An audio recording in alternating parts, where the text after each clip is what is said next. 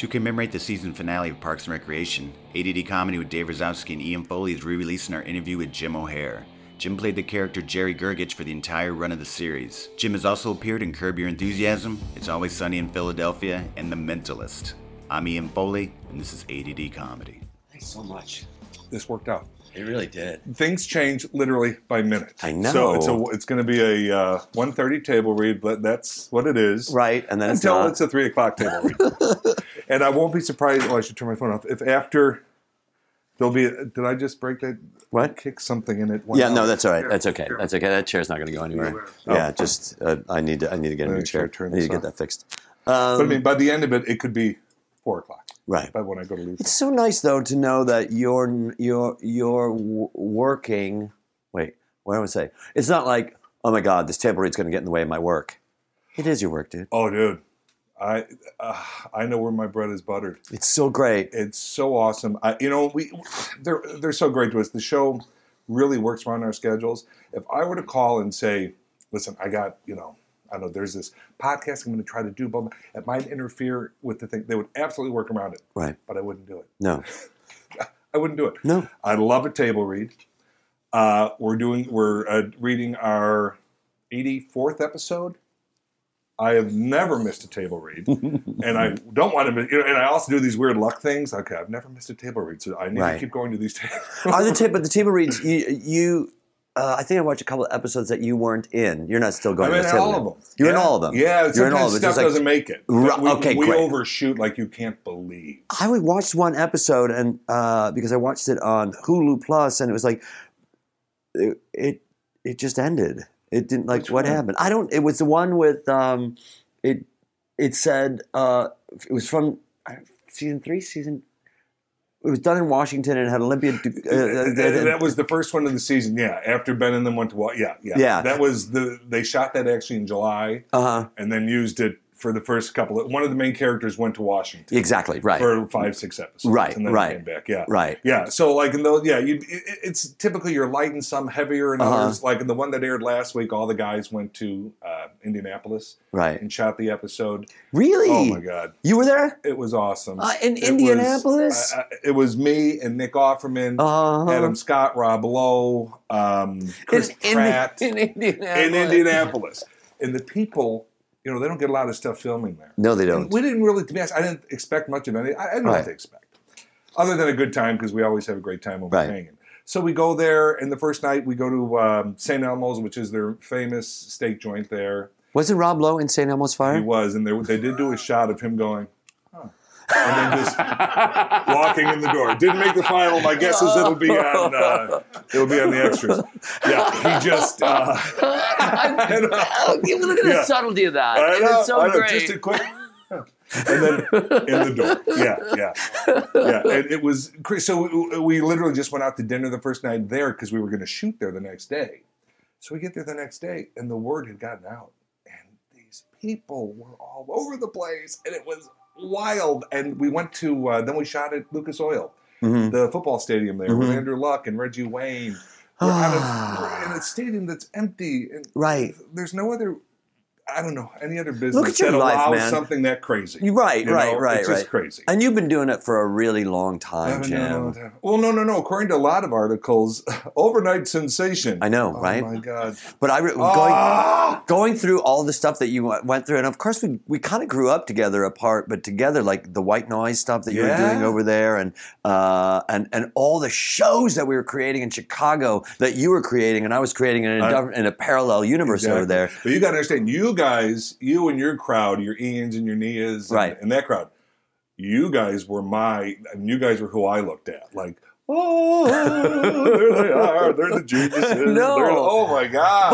But I was going, I totally get what you're saying. And I was looking at what you guys were doing with the same sort of thing. We were thinking, like, you're creating these shows out of nothing, essentially. Well, not out of nothing, out of something. And the something being the cast that you're putting together. Yeah. And that great crew that you had over there. Megan Moore Burns, I know you know Meg. Oh my God, I love Meg just so saw her much. over the holidays. And Who was in White Noise? White Noise was myself, Patrick Cannon, Pat Cannon, Ned Crowley, Megan Moore Burns, Ruth Novak, and Jeff Johnson. Yeah, and we had all trained together at. I had done Second City training years earlier with Martin. Yes. DeMott. Yes. His name comes up a lot. Oh my God. His name comes up so much. I'll never forget. And did I feel like just a jackass. Not purposely, but I was at a wedding. Chip O'Neill was getting married. Mm-hmm. You know Chip O'Neill from Chicago? He was getting married to Mel, who's his wife, right? As it turns out. And weird how that sitting next to me is Kenny Williams and Amy Peets. Do you know them? Yes, I remember. At the time, they were married. They are no longer married. And I say to them, "Oh my God, I just heard that Marty DeMott passed away." Right. Well, it turns out Kenny that was his mentor, and he had no idea. And oh my God, I absolutely ruined. Totally, like he literally left I was like, oh, I was just, you hear something and you're talking, and that's a news that will spread. I mean, but Jim, obviously years ago, but he was so sick. Oh no, I know. Yeah. So there was no shock, right? But it broke his heart. Oh, it broke so many of our hearts. Yeah, and we were talking about. Johnny was talking about. You were questioning who is Martin DeMott, and he's one of these figures that is the foundation of so much that all of us do. Absolutely. And I watched the work that you're doing, and especially on the show, and I think there's a tenderness there. There's a tenderness that your character plays. There's a sensitivity that your character plays. Of course, that's part of who it is that you're cast as there. Right. And I look at all that, and I think. Knowing the relationship that we all had with Martin, there's a little of that going on there. The sweetest man. And, when I went to him, it was my first taste of any sort of improv, or not performance, but certainly improv. Mm-hmm. Terrifying. There's nothing more terrifying, at least to me at the time. I was just horrified. And he was so gentle and so... That's fine. That's good. I mean, it just the nurturing and the way he presented himself, and I don't know. So I was in awe of all of that. Well, but I'm holding on to that for a moment, because we talk about this a lot on the podcast, is how that approach just brings people to want to work with you. Oh, absolutely. And the idea of, hi, I'm a human being. Are you a human being? Oh my God, we're human beings. Can you believe it? I say it all the time, and not just in any type of work atmosphere. I always say to actors, okay, two of us are going in. We're both capable. Right. He's got a good rep. People like working with him. Right. Well, it's a no-brainer. Right. Hey, let's go with that guy. Exactly. They can both do the job, yes. Right. This guy, that's going to be a pain in the ass. Right. Why would I want to work with a pain in the ass? Oh, I get it. Because when actors are working, number one, we've overcome the odds. Of the universe or whatever. I mean, we, 2% work at any point? 2% of union actors are working or making a living or whatever it is. So it's a gift. And to not appreciate every second of that gift. Like, do you know Nick Offerman from Chicago? Yes. Nick and I, I mean, 1,000 times. Because Nick and I have been sort of on the same path also. Guest star. A little pilot here doesn't go. Oh, guest star. Oh, this went for 10 episodes. Very much, and hey, loved every minute of it. Right. I've been blessed. But then to be on a show where every day you got a job. Because, the worst thing when I would guest is that last day. Isn't that funny? It's so funny. I don't know. Jamie Kaler was, I don't know if you know Jamie, he's a stand-up, and he was in My Boys. Yeah. And he just said the same, he was just in that chair saying the same, and when I say just, saying the same thing, where you go, that last day, you go, oh, it's the worst. Yeah. Right. Yeah. And also, the first day is terrifying. So we have these jobs that the first day is terrifying because it's like people normally don't have 100 new jobs. That's not the normal life. You get a job, you stay 5-6 years, sometimes 20 years, 30 years. Right. We go, it's all new people. Right. Where's the coffee? Where, you don't know anything. So the first day is horrifying. And then are you going to bring to the table what they think you're going to bring to the table? All these nerves. Well, then the week goes on, and you go, I love it. Oh, and that's a wrap on Jim O'Heir, ladies and gentlemen.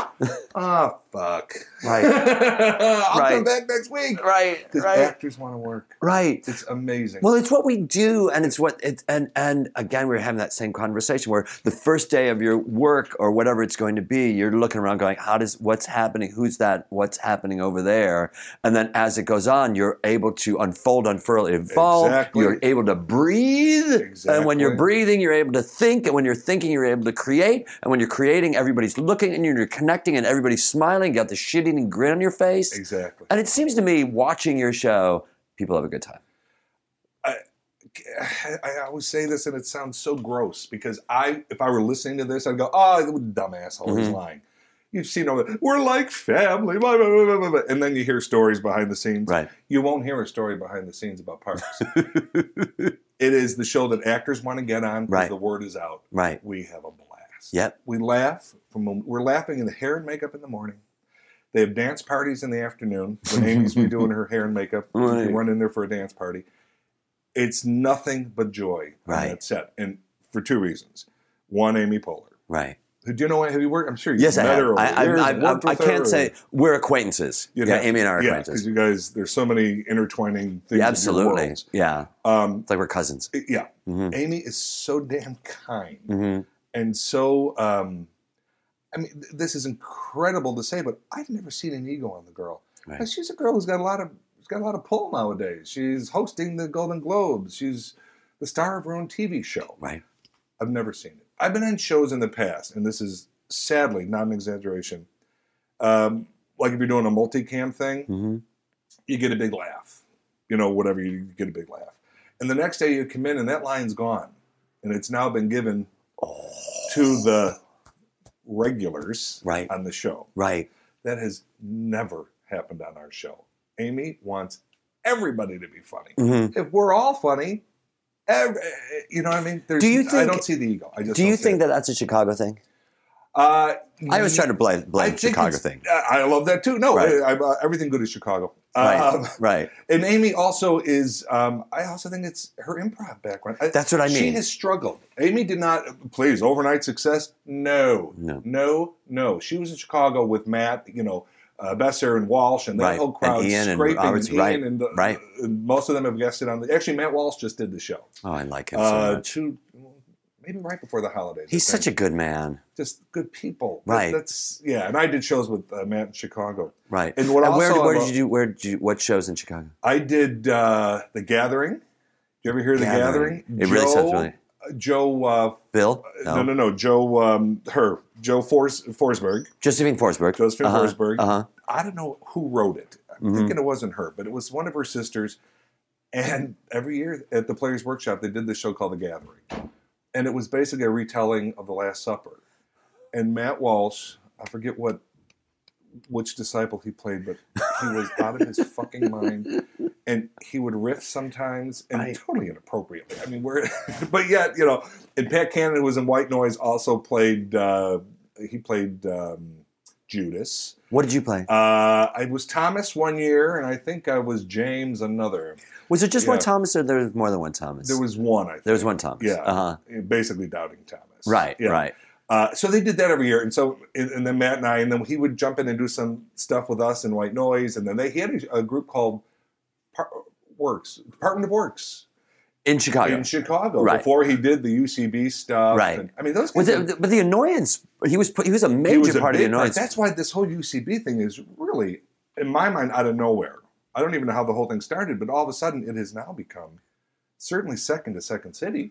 It's bigger than the Groundlings. Right, we were just talking about that. We were just talking about how much bigger it is than the Groundlings. But and I think that what we were the conversation that we were having was the thing that that UCB teaches you is get to the joke. Get to the joke right away. Yeah. That's what they're teaching. And I think a lot of comics are going to that, thinking, okay, the game of the scene and all that. You key to the what? The car. My car. Would you move my car? Thank you so much, Ian. That was a guest. That was a guest. Stop by, I like it. But usually, Bennett has a little dog named Chips, and Chips stops by too. So it's really kind of fun. By the way, so sorry about your dog. Oh my God. Because I'm that person. Yeah. So the dog thing was. I'll tell you, Jim. The dog thing was such a blessing. Such a blessing that and you are you a dog person or a cat person? Dog. Well, I love cats too, but just obsessed with dogs. So you know what it's like, and I talked about it a lot on the podcast. You know what it's like when you put a dog down, and the heartbreak is that the dog is gone. The joy is the dog's not gone. Right? Yeah, I know. I had a dream the other night, and I get all choked up about it. I had a dream the other night where this is my dream that Boyd came by. He stood in front of me, right there, stood in front of me, laid down so I could smell his fur. Oh. But you look at that and you go, that's a great thing, right? It's a great Because he's thing. not here. I know. And the connection... Doesn't mean I wouldn't wake up sobbing, but it is a great thing. Oh, absolutely. Yes. And I miss that guy, but also at the same time, he is that structure that he lived in that was causing him pain, he's no longer in that structure. Yeah, no, and I think it's really of interesting that we're just talking about the spiritual, we weren't talking about the spiritualism, but we're talking about the gathering and all that, the religiousness of that, and what comes with religion is supposed to be that sense of oneness, that sense of unity, that sense of we're all here and that we're just spirits. Well, I'm a raised Catholic, and Would you tell us the name of the high school that you went to? Because it's the funniest name of a high school. Thornton Fractional South. Thornton Fractional South. Ridiculous. Ridiculous TF name. South. That's what everybody went by. And then there was Thornton Fractional North. Right, and but it's fractional. Have no idea what that is. Right. None. So you grew up in South Side? Lansing, Illinois. Lansing. It's a south suburb. Right. Next to Cal City and actually right on the Indiana-Illinois border. Got it.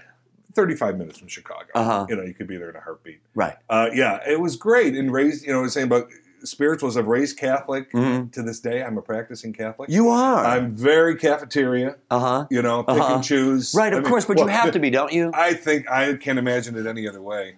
I just can't. Because no birth control. Right. I mean, what world is that? Right. Gay people not being allowed to marry. None of it makes any sense.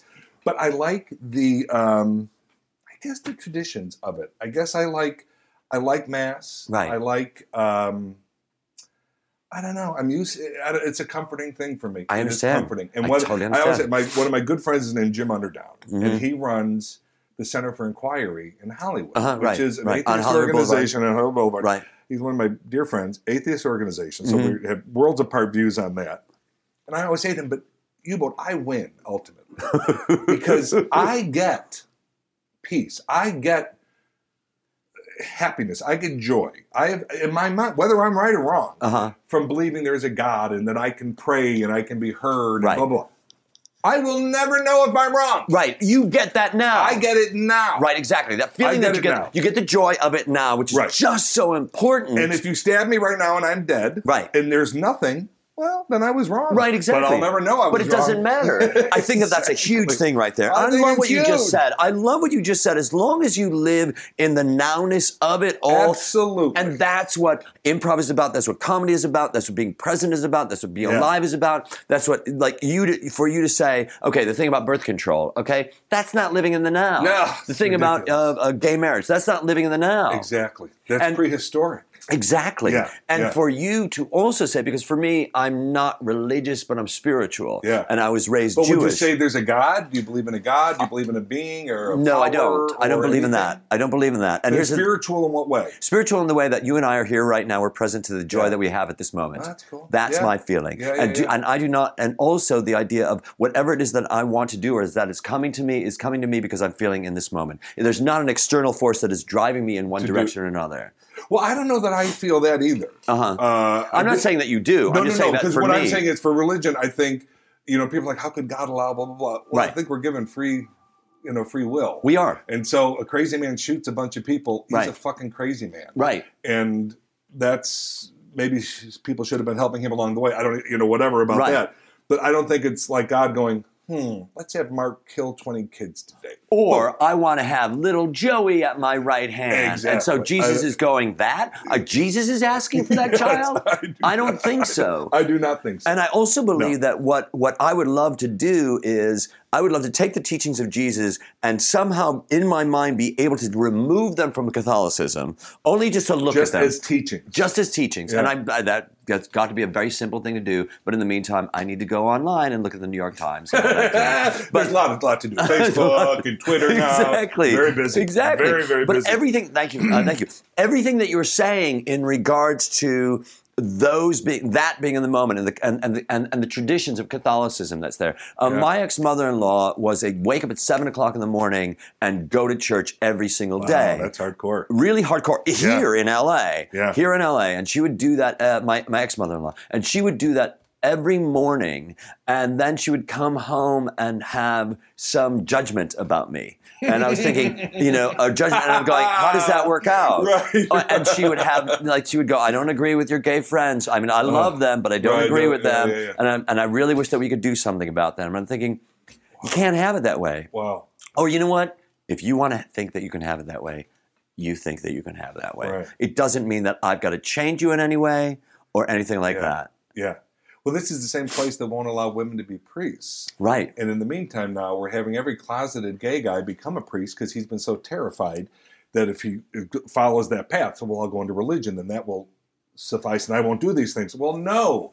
Whatever you're born, whatever your orientation is, that is what you have. Exactly. And there's no hiding. And there's no hiding craziness. because we've got to unfold and furl and evolve. You cannot be anything. Well, presently, right now, you cannot be anything other than. You cannot be doing anything other than what you're doing right now because this is what you're supposed to be doing right now. Exactly. And if you look at someone and that is what is attractive to you, that means that is your makeup. That is who you are. Right. Now. Granted, God forbid, with little kids and stuff, that's a whole separate, yes. whole separate world. And but there's also a sickness that goes on there that those people don't want to do that. I don't think. I can't imagine they do. No, my God, I no. can't imagine. No. But it is. You're right. It's a sickness. And there's nothing having to do with somebody who was raised that way because I know people that were sexually abused, and I'm looking at those, and those people don't do that. Right. They are damaged. Yeah. But they aren't damaged in a way that they are damaging. And it's like when you hear people say, "Well, all gay people were probably molested by Oh my God, no! That's what. Well, I'm sure some, of course, because some straight people were as well. Mostly, I believe. Right. So yeah, it's crazy. But then a church doesn't allow. So they have all these men as priests, and sadly, a lot of them troublesome. But they won't allow women. Right. If I were a woman, it would be tough for me to go to church. It really would be because you're basically saying you're just not worthy. You are just not worthy. And that's tough. That's tough. Like I had an aunt who was so devout, and she got divorced because he was nuts and physical and blah, blah, blah. Never took communion again. She decided or she couldn't? According to the church, there is no more communion for you. Wow. That one thing. That's... And still went to church every week. That's what I'm saying. Went. Right. Still went, but sat back and went. And now, was she bitter, or was she just like, this is the way that the church goes? This is the way the church goes. Right. Yeah. And God bless her because she became at peace with that. She accepted the fact that that's what it was. That but don't think it didn't break her heart. I can't imagine when, it's time and everyone's part of the Mass. And some would say the most important part of the Mass. Right. So people are getting up. What was her name? Her name? Yeah. Was Mary Lou. I knew it was Mary. So it was Mary Lou. So it's like, and someone who didn't know her would probably say, Mary Lou, aren't you going to go up? Yeah, and then she's got, right. It's awful. Yeah. And it's sort of the same thing in a way, and I'm going to compare this, where somebody can't have a baby, a woman can't have a baby, and someone coming up to them and saying, so, Diane, when are you going to have kids? Right. And they go, yeah. Oh, God, that's... Or be me and say, what do you do? And they're not pregnant. But that's right. I did that to Maya Rudolph. I wanted to. I told Amy as I was leaving, I kept as if a miracle was going to happen and time was going to go backward. No. And I was going to somehow be able to take that back. No. I was driving. Well, what if and then I didn't say that? What if I didn't say that? Then, right. Then she wouldn't think I'm a big asshole right now. Right. But she doesn't. Awesome. Obviously, she doesn't. was right. beyond amazing. Right. But But what else I was going to say about the religion thing is about because I know, and I would agree with people who would say this. How can you support the church? And this is terrible to say, and the church wouldn't want me to say this, but I don't. I don't give them a dime. Mm-hmm. I stopped. Right. The minute I realized the money was being funneled from the individual churches to pay for the cover-ups, right, couldn't do it. No. I do my fair share, I think, of other things. Well, being in service. But not, it can't be to them. Right. So, and it's weird, because since the popularity of parks, it's gotten weird, and people look, and you can tell they're looking to see what he's going to get. Like, what's he going to put in there? Like money-wise. Right. Oh, when you go to church and it's passing the basket. I just pass the basket right by me. Right. Yeah. But So a lot they of think what they want to think. Yeah. But there's also, I mean, I know you know this, but there are people that are tithing and are able to take money out that you don't even see. Exactly. And So no one really knows what. But I would have no problem saying to somebody, no, I don't give to the church. But you don't. That publicness is nobody's business. Nobody's it's business. nobody's fucking business. But don't think they're not. Oh, of course. Oh, well, just see what Betty did? You know, like you were saying about your mother-in-law. Right. Oh, and you know what her name was? Come back. You know what her name was? Betty. Bitch.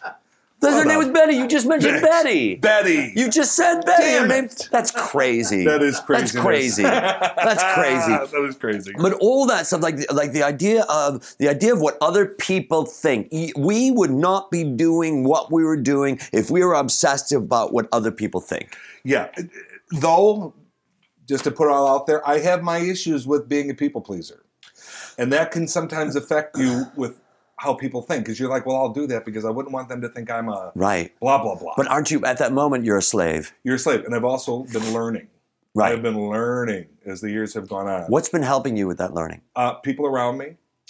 Okay. Amy is a major source of, she'll call them gym interventions, because I'm ridiculous about certain things that fans want us to do, and everyone else like, oh God, that's craziness. And I'll be online with the people trying to figure out how to make it happen. I'm that guy too. Yeah. Which is okay here and there. Right. But what problem is nowadays, the minute you do it once, they're on Facebook and Twitter. And, oh my God, just what Jimmy, he's going to come over and then he's going to have he's going to come over and do my ironing. The whole cast is going to come and they're going to pay for my wedding and everyone's going to be happy. No. And then you are on a huge television show and your life is changed because of that in ways that you probably never thought about. Yeah, because I'm not the guy, never have been. And I know people that are, and that's awesome. I've never, not that I am even now, but I've never had that, oh, I want to be a star. Yeah, never had it. Always wanted to be working. I love it. And I did want to work. Right. I remember Meg used to say, I just want to be a star. And I thought, wow, that's a big goal. That's a really big goal. That's awesome. I mean, there are certain people out there, Carell's a big star now. He is a big star. He always planned it. He did. He did. There's certain people. Colbert planned it. Did he? Yeah. I didn't know him. Yeah. Yeah. So, that's awesome. So, you work with Carell? Here and there in Chicago, yeah. And then I did Seeking a Friend for the End of the World, so we caught up on a lot of Got people. Got it. But he wanted to be a star. We're crossing because we have the same producers. Got it. Parks and Office. That's right. So that's we're right. all That's sort of, right. That's right. Combined. But I never had that. Right. So when this happened, this being a regular gig. Got it. Because I've been very blessed. I've been out here since '94. I think I'm going to guess I've done 60 to 70 guest spots. That's okay. It's not terrible. It's paid my bills over the years, and it's you're vested in a union. You've got that sort of thing. The whole thing, and the insurance. I've never, thankfully lost any of that. And, and I have, and you know how it works. Things rerun, and you get money. And you're like, oh my God, how am I going to pay rent this month? A residual check. Thank you. And I've been blessed. So working a lot, and some series that would come for a brief time and then go, as most of them do. So then when this happened, I'll never forget the first day on the set, because I was not hired as a regular. Right. I was hired as, we like him, we don't know what's going to happen. So let's put him at a desk, and we think something will happen. Right. I'd originally auditioned for Nick's role of Ron Swanson, as did most of the people in town. But I'm saying because I read that. Oh, you read that? Okay. Yeah, I read that. But okay, good. The thought of Nick not playing Ron, I can't even, the world would be upside down. It was just so meant to be. Really great casting on the show. Great casting. Yeah. So they put me at a desk, and then, by first season we did 6 episodes, which, because Amy was pregnant, they had us do 6 instead of a pilot. And that's kind of been our little cross to bear. And the reason being, you do 6 episodes of a show. You're literally meeting everybody day one. Right. Hey, nice to meet you. I mean, Amy I met but didn't know. Right. Nick I met, didn't know. We don't know each other. And now we're supposed to be these cohesive group. And normally you do a pilot, and then they spend a lot of months fixing it. Well, this didn't work. This worked. Blah, blah, blah, blah, blah. Well, Amy was pregnant. She was getting bigger and bigger. They said, shoot 6. Right. Give us 6. Because they were pretty confident it was Amy Poehler and the guy from The Office. So we shoot the 6. And there's some great stuff in those 6. But it's not the show that it is today. It's not even the show it was season 2. Right. Episode 7 was a world away from episode 6. And that's when it changed. Because the first 6, a lot of people had big issues with. And they're like, and that's when we lost a lot of people. Because people watched it. A lot of viewers. Too much of The Office. Right. Too much like The Office. She's I too much like Steve that. Carell. She's this. she's that. Her character did change a lot. Totally, softened up, right? Which they would have figured out if we had just done a pilot. Right. It would have all been figured out. We didn't have that opportunity. It's so interesting to think about that because I haven't thought about that until you just said it. Going, oh right, that which was that I saw at the beginning is not what it is right now. They were having her play kind of a dumbass. Right. Everyone around her was mocking because No. Now her character is strong. I mean, silly. It's a sitcom. We got to be doing silly things. But there's also a softer side. Oh my God! The thing about Parks? I don't care if people hate it. You can't tell me there isn't heart and love in this show because they're lying. Oh my God! It's so much love in this show. I watched a few yesterday, and I kept thinking about everybody likes each other for the most part. Everybody, even my character, who's totally put upon. I mean, Jerry is the punching bag. Right. But when push comes to shove, they have my back every time. Right. Every Absolutely. time. I was sick in the hospital. They show up. They give me money. Right. I mean, ultimately everyone has each other's back. Isn't it so much easier to work that? It goes back to the Martin DeMott thing. It's so much easier to create from that sort of standpoint as opposed to let's find out why these people don't like each other. Oh my gosh! Which is, if you watch sitcoms, there's so much sniping. No, we get the occasional. We're doing a run now where we have the bad guy, Councilman Jam. He's one character as a guest star. Right. There is not that amongst the 10 cast members. Right.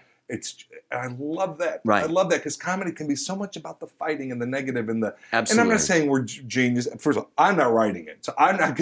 I give all the credit in the world to these geniuses who are creating this show. Right.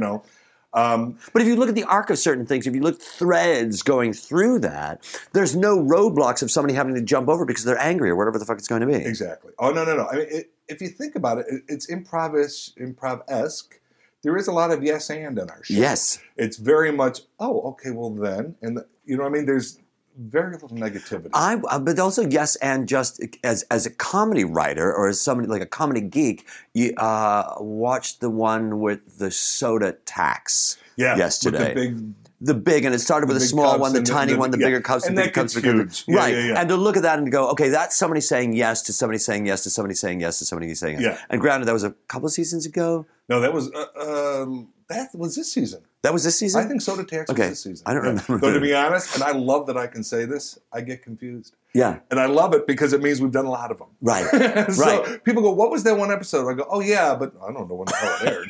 Which please, that's because I was also one of these kids growing up. Obsessed with television. You were. Did that help you? Still are. But did that help you right now where you are? Do you know what I mean? I don't know if it helped performance-wise or anything. I just know that just an understanding of way the sitcom works. And that my fantasy wasn't to be a star. It was just to be on wow, those people are on that show every week. Right. I used to even think the perfect job. Again, this is 100 years ago. Mr. Belvedere. No one's watching that damn thing, but it was on every Friday night at 8 o'clock or whatever it was, and those damn people went to work every day, and they made a good living, and everybody was happy, and they had TV shows. Right, it wasn't about I want to be on Friends, and then I get $1 million an episode and all that shit, which who wouldn't love? I'm an idiot.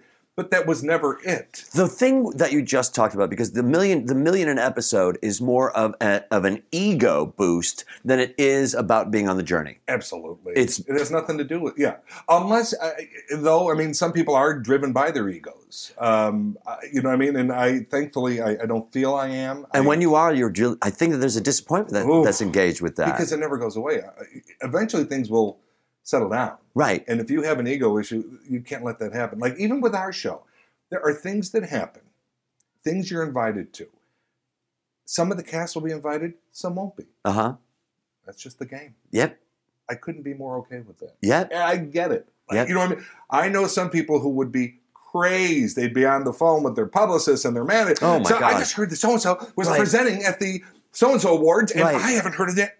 No. The fragileness of that. The fragileness of that. Who wants to be around that? But it's all over. It's out there. Oh, I know, and it's out there everywhere. It's not just in television. It's not just in television. Yeah, I totally agree. But I also, so for me, one of the things I also would, you're going through magazines over the years and you see, oh, wow, a picture of their 100th episode. That's unbelievable. Wow, to be on a show 100 episodes. And we'll be at 90 at the end of this year. And if we come back, we'll hit 100. And I'll be in a picture with a, I mean, like that's like surreal, and it's silly. It's a fucking picture. I know, but it's like I've always to be on 100, and there's been some huge benefits. Like years ago, a friend of mine got nominated for an Emmy for a technical award, editing award. Mm-hmm. So those are different than the creative award, right? And he and his wife are going. He goes, they gave me 4 tickets. Do you want to go? And To the Emmys. To the Emmys. And it was pathetic because I said, I'm going to say something that is ridiculous, but I can't go. I said, I have always thought if I'm ever at the Emmys, it has to be because I was invited. Now, I know that will mean I am never going to be at the Emmys. Right. And then life goes on.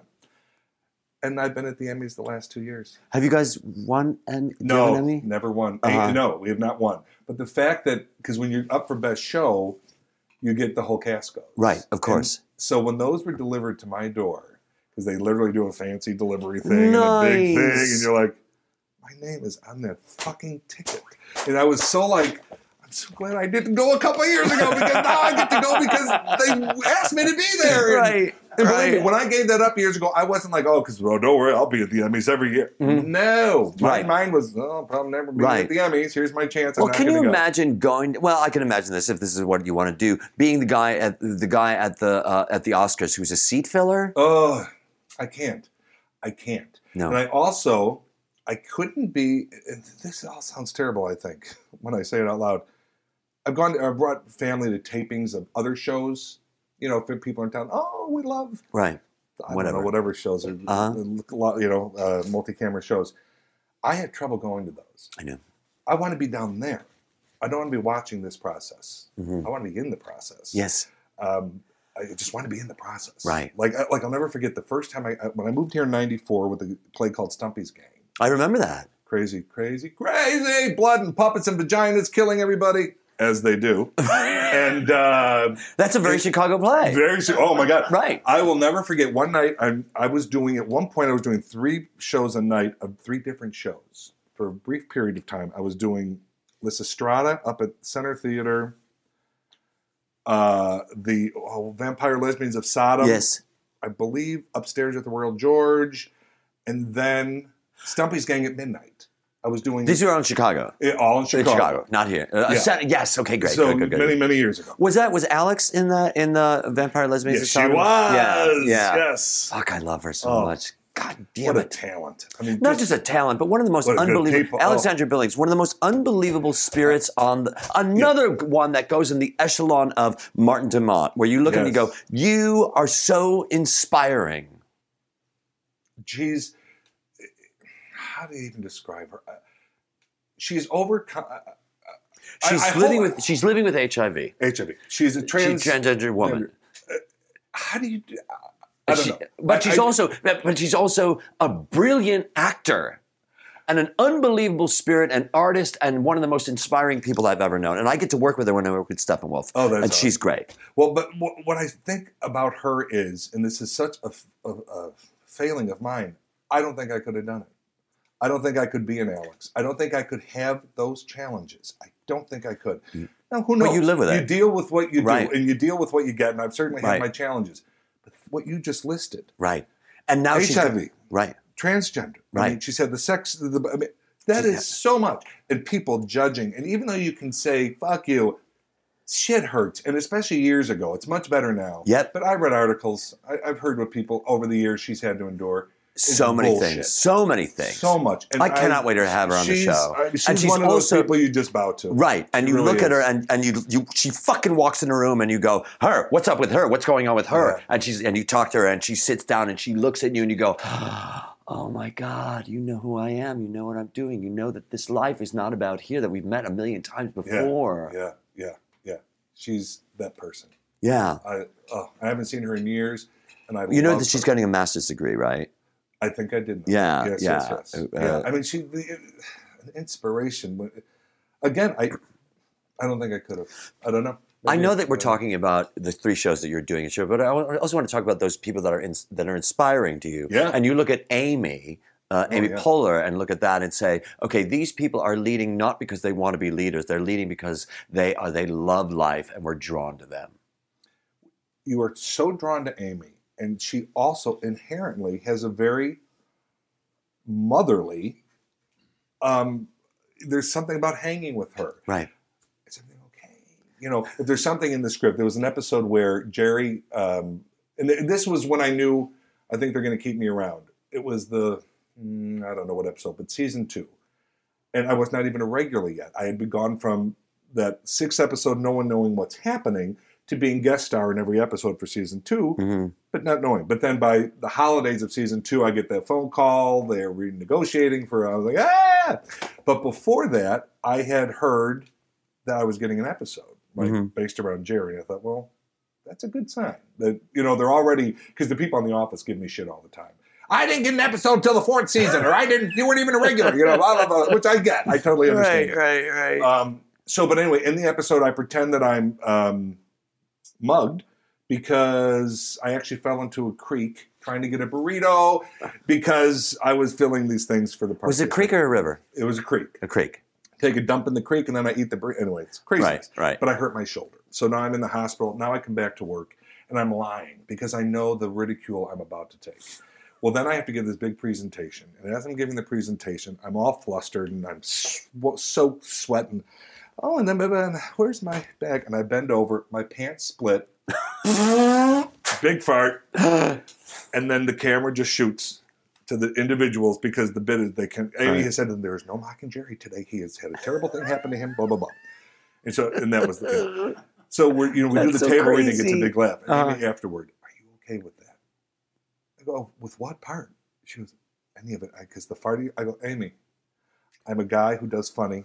I get to rip my pants and fart. Right. I am on board. You were in Stumpy's. You were in the Stumpy play too. Exactly. But I mean, that's her. Right. She would never. I'll never forget. Retta, who plays Donna on the show. We're reading the script and it says she's at the pool in her bathing suit, whatever. Right. And I know Retta, and I was like, right.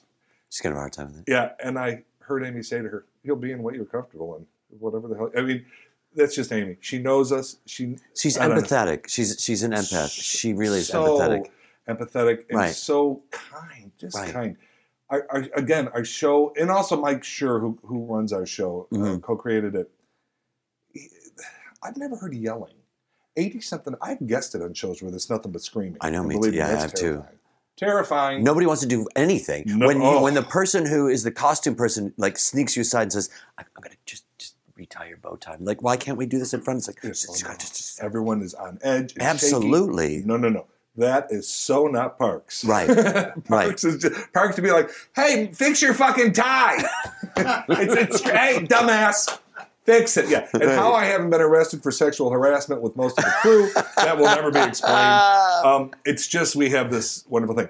But as far as inspiration, Amy is, to work with her is to see how it's done correctly, right, and how it can be done. And it's also your takeaway from that is to go that's the default. Oh, the default isn't to try to get power. The default isn't to try to usurp someone. The default isn't to get your idea out. The default is to go, how you doing? How are you doing? Yeah, and I'm going to listen to your because the answer. rest will happen. Your ideas will come out. Right. You don't need to have the power. You don't need to. It can all be done pleasantly. And on top of everything else, Amy's dealing with 2 kids at home, and now it's going through a divorce. Right. She has the most dialogue, of course. It's her show. Right. I guarantee she'd walk in now laughing. This is just who this person is. Right. And that. There's so many shows, not naming names, that are on the air right now that is not what's going on their sets. And you could tell. Oh, and I see them on the shows. Oh, we're so bad. Oh, and I know what's going on. It's a lie. People are lying. But everybody's scared, though, right? Everybody's scared. No one's rocking that boat. Right. No, I get it. But we don't have to be scared of Parks. There's nothing to be scared of. There's literally, the big joke. I don't know if you've ever heard this over the years. Kevin Crowley told me this. Don't ever. It's for those who don't know. Kevin Crowley used to be. Well, first of all, brilliant improviser and funny, great playwright too. Funny man. Right. And the last show I did in Chicago, a White Noise show, he did with us called Ad Nauseum, and just love Kevin. And he was out here and was very welcoming. With Lucianne and the family, right? Exactly. Very welcoming. That's another Chicago thing. Very welcoming. I'm sorry, I don't want to get this. It's a given. Yeah. Yes. Right. I've had so many phone calls. Listen, my so-and-so's coming out. We'll grab coffee, grab lunch. Yeah. Just, I don't know what I can do, but I can welcome you. Yeah, so Crowley. So, wait, why did I bring up Kevin? You're talking about Kevin Crowley. You're talking about guesting. Okay. Yeah. So anyway, they write the scripts, and most shows have guest stars every week because it's the nature of it. And he said to me once, "Don't ever go to the table read. If you are invited, do not go." I go, "Why?" He goes, "That's where people get fired." Like, what are you talking? Well, then as the years go on, I am watching this happen. Like, holy shit, that person lost their job. Because the problem at the table read, like when I get there this afternoon, we're doing a Parks table read. We'll be all at a big square table, the actors, and then there'll be 30 people surrounding us. NBC, producers, writers, agency. I don't know who the hell all these people are, but standards and practices, everybody's there. Well, everyone wants to put their 2 cents in. So if a guest star shows up at the table read and they aren't exactly what they might have done at the audition, or someone is like, that person loses the job. So it is best to say you are not available for that table read. Wow. Because you don't get paid for it. It's not. They always invite you to the table read. Very interesting. So, I would love to. I'm actually working. That's the trick. Right. So Kevin Crowley taught me that. Because he said, you've been fired, right? I go, no. He goes, if you go to the you'll be fired. I go, I don't want to be fired. He goes, you will be fired. I go, no, Crowley. So that became my thing. No table reads. Now, though, when you're on a show, they're not going to fire you. No. Fuck it up totally. You're going to be on next week. Exactly. And I've been table reads where I've just been like, that didn't work. Oh. but it has nothing to do with you. No. Sometimes it does. Well, sometimes it does, but for the most part, it's also like there's something with the script. There's something. Absolutely, and they realize that too. Right. Absolutely. Right. But yeah, Kevin Crowley, and one of the worst instances ever. I love that. I did an episode of Norm Macdonald's show. He had a show for a while with, actually Ian Gomez was on it. Yes, I remember that. Yeah. Ian and Artie Lang and Artie Lang was on that? Artie Lang was on it. Fuck, Artie Lang was on that. Was super, super nice. He seems like a really nice guy. Yeah, he seems like he's damaged, but he's really so many demons. He was super nice to me. And also from Roseanne, the sister from Chicago. Right. Yeah. We all know who I'm talking about. Yeah. Anyway. We always need somebody who's going to be, going to be like, we just found out the producer told us. Oh, it's coming in now. Yes. So we do everyone's there. You were a guest on the I was guesting. Just one episode. Guesting. Yeah. Come back the next day. We do a table read on the set. They didn't do it prior. So now you have to be at it because it's on the set. Right. So then we rehearsed that day. So the next morning, we're at the table and everyone's gotten their little bagel or whatever the hell they're going to do. We're sitting there before it all starts. And we're all laughing and joking. But there's a new guy at the table. We're like, hey, how are you? He goes, whatever. And he says, yeah, I'm playing this other role. We said, oh, wow, that dude must have been let go because he's the guy who was here yesterday isn't here. 2 minutes later, he comes walking in. Oh, this is gonna suck. He sits down. These guys, hey guys, Now no one knows whether they shit or whine their watch. It's just like no one knows what to do. A PA comes over, whispers in his ear, and she said, "Take your stuff." And he walked out. Well, it turns out his agent never got a hold of him, and the casting director never got a hold of him. However, the dude showed up to work. And there was his, and he had, it was, that guy, I'm mortified George I'm even feeling it in the mortification. I know, right. Horrendous. Right. To watch that moment, that human moment, and to be witness to that. It could be you in a heartbeat. Absolutely. But yet he's the one feeling the embarrassment and which is all silly. But everybody gets that embarrassment on them. Everybody. I did Alfred Molina had a show with Betty White and Dixie Carl. I've done every fucking. Believe me, any ridiculous show I have guested on. That is a guarantee. Which again is awesome. But I know, believe me, these shows come and go. Right. I could never tell the name of it, but I was going to be the mailman for just one episode. I get a call that night from the casting director. Yeah, they wrote the part out. Oh damn! I was so like, oh, that sucks. I watched the episode. There was a mailman. It just wasn't me.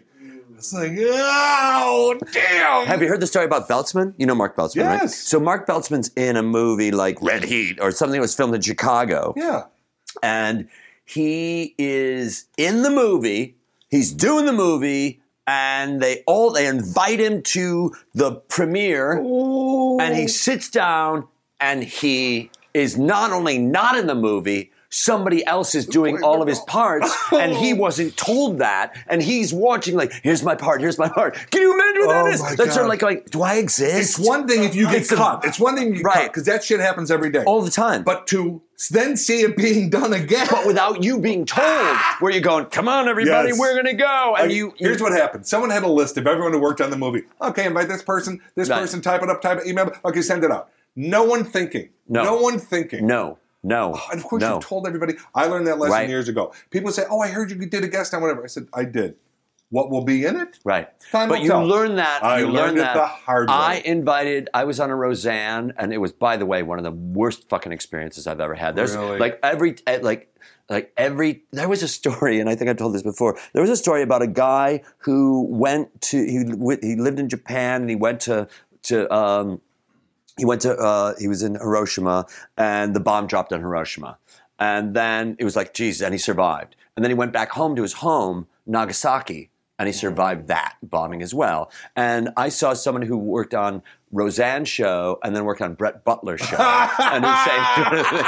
Where you're going, oh my God, thank God I'm done. Oh, I got this answer. But anyway. Wow. So I'm on that. What episode did you do? It was a Halloween episode that Roseanne, there was a Grateful Dead theme to it. And there was a guy there whose job it was, Roseanne was also pregnant at the time, and it was like, she had this dream about her having babies. And it had this whole rig set up where they were passing actual babies through her crotch, and there was a doctor that was holding on, like real babies, and they had a bunch of moms and dads who were watching their kids, and Roseanne was screaming, be careful with that, you're going to drop the baby on its head, you're going to kill the baby during rehearsal. And the poor guy's going, I don't know what to do. He wasn't there the next day. Needless to say, he was not there the next day. Was Treva Tegmeyer in that episode? Yes, she was. Yes, I know the episode. I know the episode. And Treva was in that. She was in that episode. That's so funny. That's so funny. I love it. So that guy wasn't there the next day. But I invite 30 people over to my one-bedroom apartment in Glendale. I cooked dinner. We ran out. I remember we ran out of candy, Halloween candy, because on Halloween that the episode was doing. And so I was giving away cough drops instead of candy. It's like, who wants cough drops? Nothing cough drops. Like, chicken, here's cough drop. My episode did not show. It was not, and I had 30 people sitting around, and the episode ended. I remember, I think Joe List saying, guess you weren't in that one. It's like, no, I wasn't in that one. And you learn that, and you also learn that there cannot be a disappointment in that. And I think what you also learn is, it's a job. It's a job. It's a job. The problem is, especially with someone like me who did grow up on television and who loved it, the thought of being on television was so awesome to me. Like, wow, that's amazing. Right. The excitement of telling everybody, I'm gonna. It hurt. Right. It hurt, because believe me, now. If I did this Mentalist, I think. So I said, I saw you. They promoted. You're going to be guest starring. I go, yeah, I did. Shot it. Hopefully I'm in it. Right. At the end, watch it. If you see me, great. If not, well, and then some people, I thought you were going to be in it more. So did I. Right. But you know what happened right there? As time went on, you let go of your ego's need to be gratified in that moment. Oh, you have to. You have to, because otherwise you'll be crazy. It's like an actor leaving an audition. We've all done it. You are just, I remember doing it in my head. I'm in the car. I'm redoing the audition in the car. What if I had just, you can't do that. Right. It will take over your life, and you literally have to let that shit go. Right. Especially auditions, because we have so little control over even if you do the most amazing audition. And it has nothing to do with you. It has nothing to do. It has nothing to do with you. It could get you the job, but it could also be that, you're 10 pounds too heavy, you're 10 pounds too light. Right. You know what? The lead is only 5'11", he's 6'1". Right. That can't you work. remind me of my ex-brother-in-law, who I fucking hate. Hate him. Right. He's gone. Right. There's so little control. And yet, I think that there's so little control in life that we do believe that there's control in life. Your story about Maya Rudolph, right? Yeah, All right. Okay, now look. But here's the thing about that is, you let go of that. You surrender that. That happened. And I've seen her since. And right. And I don't mean to keep going back to that. But thanks for bringing that up. But you brought up the initiative, and I'm just using it as an inventory. But the thing is, like, don't listen to me. That's the my hell problem. are you doing? So, but the reason I go back to that is there's that idea of you let that go. You don't keep repeating that over and over and over again. No. In your, you look Unless back I and you see go, a woman crowning, there will be no talk of pregnancy. No. Unless I see her screaming and that gook shooting all over, I will never say, she could be out to here. No. Oh, you look great. And move on. There will be no talk of babies. I remember somebody coming up to Ruthie Rudnick and saying, "So when do you do?" And Ruthie going, "I'm not due. I'm not due. And Ruthie wasn't, a woman that you'd look at and go, "When are you pregnant? When are you going to have a baby?" Also, women can wear certain clothes sometimes, right? Which I don't know names of anything, but kind where it sort of comes out and blousey, and you go, "Oh, I wonder if." No, shut up. Is that a maternity? No. Yeah. I totally agree. So, but then I'm sorry to get back to, because I hate to have you guys miss out on this little bit in my head. When it comes to inspirations, I'm actually an old soul. I want your Dick Van Dykes. Right. I want your Mary Tyler Moores. Right. If someone said you have an hour with Dick Van Dyke or Brad Pitt, it's a no-brainer. Right. Good luck, Brad. Right. Dick, let's talk. And I've worked with him, which was just amazing. Every time I've seen him on television, he's just been such a gracious human being. I cannot believe it. I did a diagnosis murder, and I was a really, really bad guy, which was awesome because I don't do drama. That was a long time ago. It was a long time ago. Yeah. I don't do a lot of drama. And he was bad. Like, I was a mass murderer, and I would cut out women's tongues and just nasty. Right. And it's Dick Van Dyke, and I have multiple scenes with him. And so I was so in my head that Dick Van Dyke, he's over there. Oh my God, Dick Van Dyke. I just had to go up to him. I said, "Listen, I just have to get this out now because I don't want it to." Right. And he listened to me as I espoused my craziness, and then he said, "You don't get it. You're the real deal. You're the actor." He goes, "I just perform. I'm a performer." He goes, "What you're doing, I'm impressed by." Hey, I mean, Dick Van Dyke saying that. That's how gracious Dick Van Dyke is. Now look at that.